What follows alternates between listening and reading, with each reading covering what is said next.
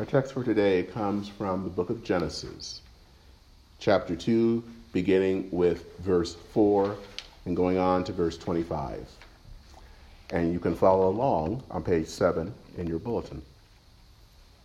This is the account of the heavens and the earth when they were created, when the Lord God made the earth and the heavens. Now no shrub had yet appeared on the earth, and no plant had yet sprung up. For the Lord God had not sent rain on the earth, and there was no one to work the ground. But streams came up from the earth and watered the whole surface of the ground. Then the Lord formed a man from the dust of the ground and breathed into his nostrils the breath of life. And the man became a living being. Now the Lord God had created a garden in the east, in Eden, and there he put the man he had formed. The Lord God made all kinds of trees to grow out of the ground, trees that were pleasing to the eye and good for food. In the middle of the garden were the tree of life and the tree of knowledge of good and evil. A river watering the garden flowed from Eden, and from there it separated to 4 headwaters. The name of the first was Pishon. It winds through the entire land of Havilah, where there is gold. The name of the second river is Gihon. It winds through the entire land of Cush. The name of the third river is Tigris. It runs along the east side of Ashur. And the fourth river is the Euphrates. The Lord God took man and put him in the Garden of Eden to work it and take care of it. And the Lord commanded the man, "You are free to eat from any tree in the garden, but you must not eat from the tree of the knowledge of good and evil, for when you eat from it, you will certainly die." The Lord God said, "It is not good for man to be alone. I will make a helper suitable for him." Now the Lord had formed out of the ground all the wild animals and the birds in the sky. He came and brought them to the man to see how he would name them. And whatever the man called each living creature, that was its name. So the man gave names to all the livestock, the birds in the sky, and all the wild animals. But for Adam, no suitable helper was found. So the Lord God caused the man to fall into a deep sleep. And while he was sleeping, he took one of the man's ribs and then closed up the place with flesh.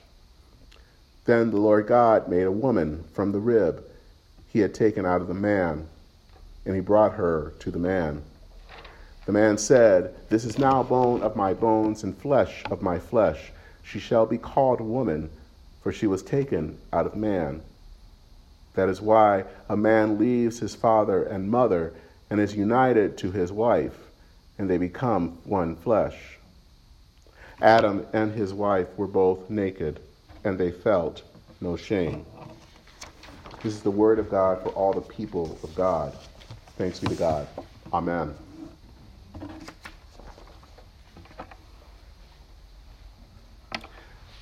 When I was a kid going to church, I was always puzzled by something. I was puzzled by what people called each other.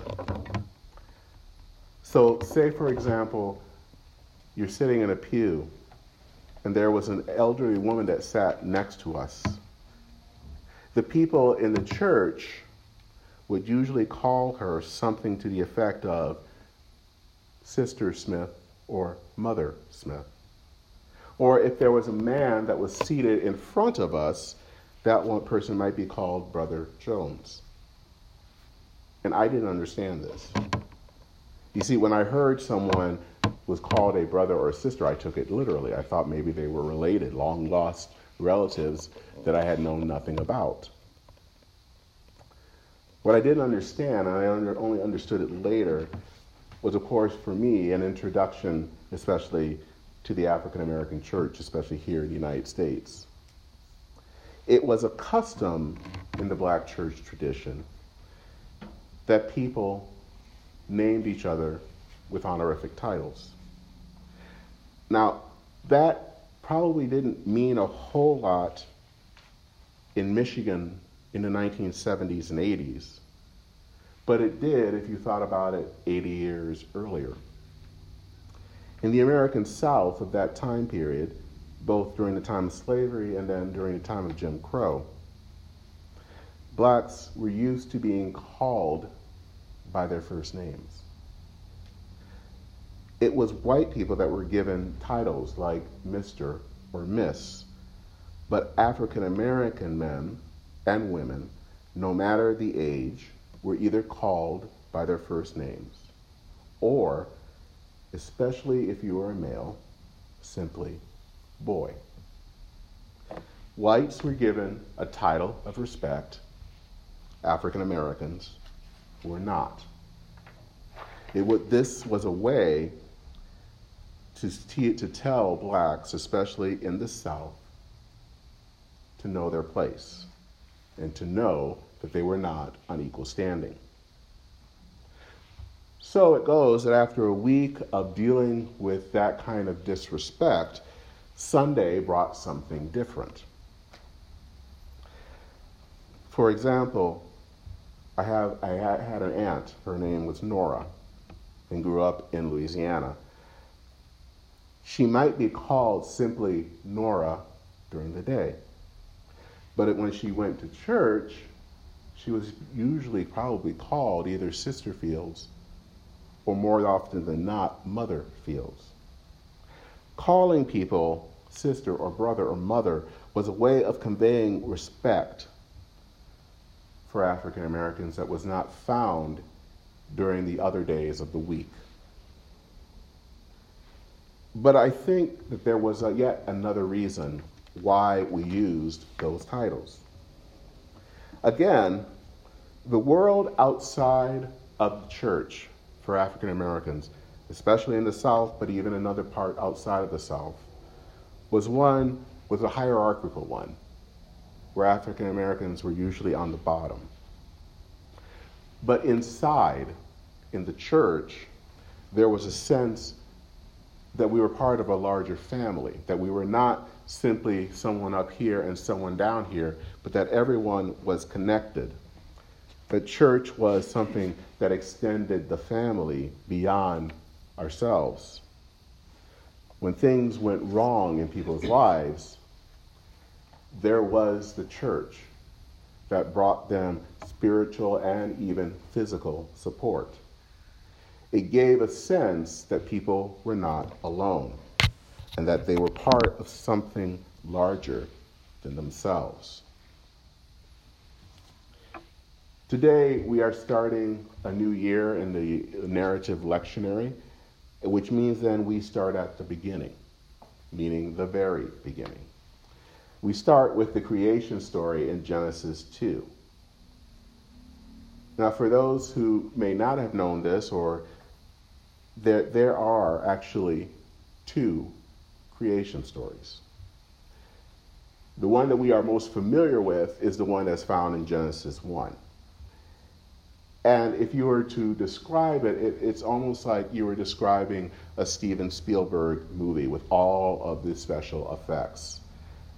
God's voice speaks and things come into being. Waters are separated. The day and night come into being.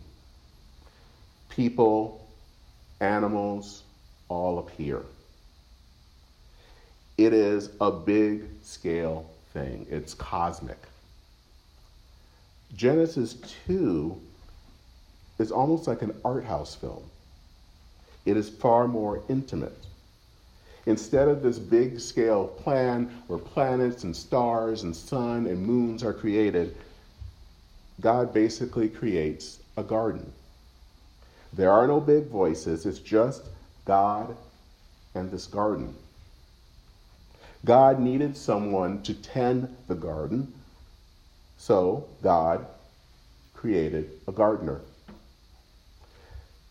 In our passage, we see that God will form this being from the ground, and the Hebrew verb of forming was kind of like a potter making a clay pot.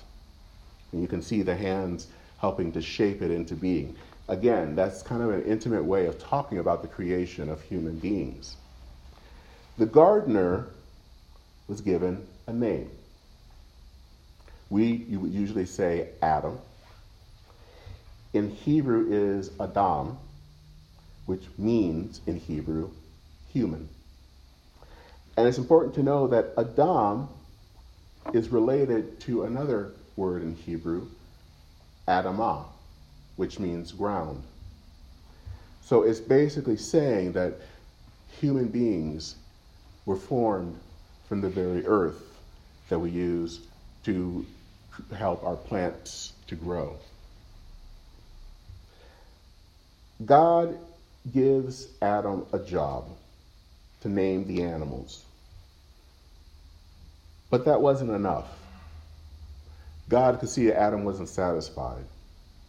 So God says in the passage that it is not good for Adam to be alone. And God decides to do something about it. We talk about the whole concept of here that Adam being alone, that it was not good for humans or for man to be alone. And it's a reminder about how important it is to be part of something, to be together. We hear a lot today about how loneliness is actually a big problem in our society. Some have even called it a public health problem. God, even back then, knew that loneliness was not good. So he puts Adam into a deep sleep, takes out a rib, and creates a partner, Eve. Now the whole point, especially that last part of Genesis 2, we might think that this is talking about marriage or gender, and you could say it is in some ways. But I think that there is more going on here. This is also teaching us something about God and about humanity as well. What we learn is that God is a relational God, and that is expressed in the Trinity of the Father, the Son, and the Holy Spirit.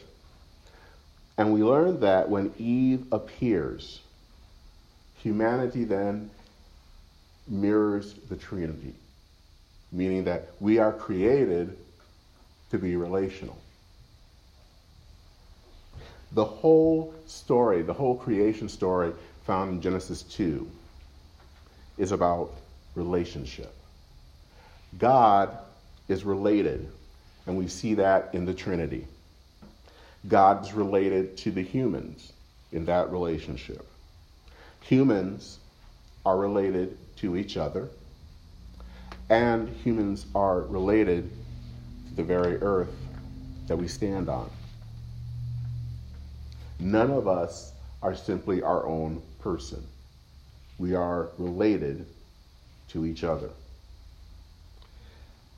This fall, we are starting a new worship theme that will last from this Sunday to the last Sunday in November.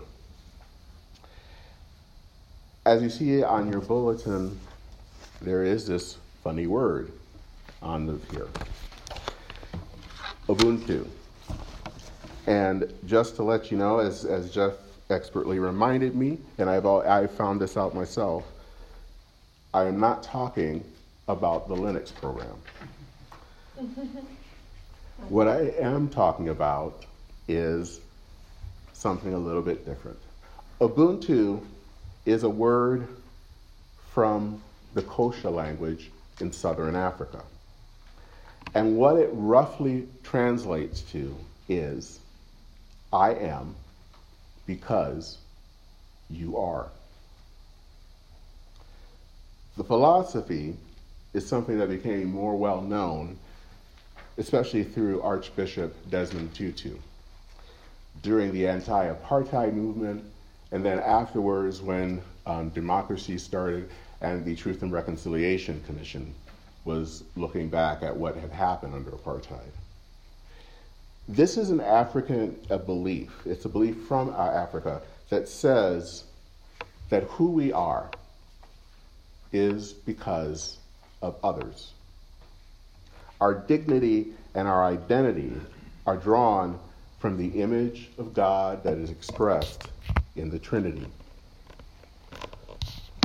We are human because of our relationship with God and our relationship with each other. Ubuntu is something that we sorely need in our society today. We live in a time, as I have said before, that's incredibly divisive. It is a time where we are split by race, we are split by ethnicity, we are split by ideology. We see loneliness as a major issue. We are isolated from each other. The church has to be a place where we can model Ubuntu. If we believe that God is relational, if we believe that we are who we are because of others, then church has to be a place where this is shown, so that others, especially in the world, can see this. If we believe that God is relational, then we can see that church is not simply a club or something to gather. It is a place where people can get to see a glimpse of the kingdom of God. The first word of the new creed of the United Church of Canada, which we have used this past summer as our affirmation, simply says, "We are not alone. We live in God's world." We aren't alone, which means that life is not all about us. We live in a world where we are called to be community with each other.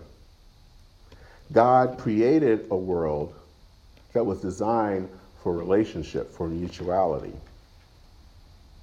The danger of our time, and actually of any time, is that we are the center of everything and that we are self-made. The second creation story reminds us that God's world is about a relationship.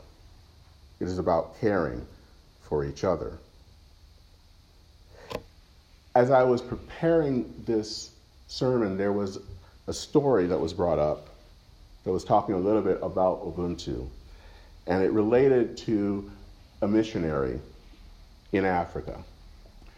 And he decided to create a game for some of the children that he was teaching. And so he decided that if they had a race, and if whoever got there first would get whatever the prize was. What was interesting was that when the race started and in practice, the children all basically held hands together and then ran across the finish line together.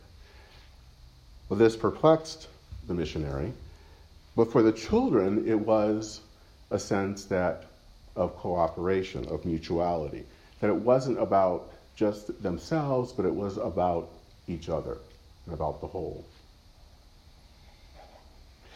There is a hymn, and actually we are singing this today, "We Are Not Our Own," which is by Brian Wren, that tells us basically that the world doesn't revolve simply on us. As it goes, we are not our own, earth forms us. Human leaves are nature's growing vine, fruit of many generations, seeds of life divine. And the last hymn, the last part of the hymn, tells us that because we are in relation with God, and we see God relating to God's self in Trinity, and we see God relating to God's creation, that we are called to welcome those who cross our path. As it says, "Let us be a house of welcome, living stones upholding living stone, gladly showing all our neighbors we are not our own." I am because you are. We are not our own. We belong to God. Let us, during this season, start to live that way. Thanks be to God. Amen.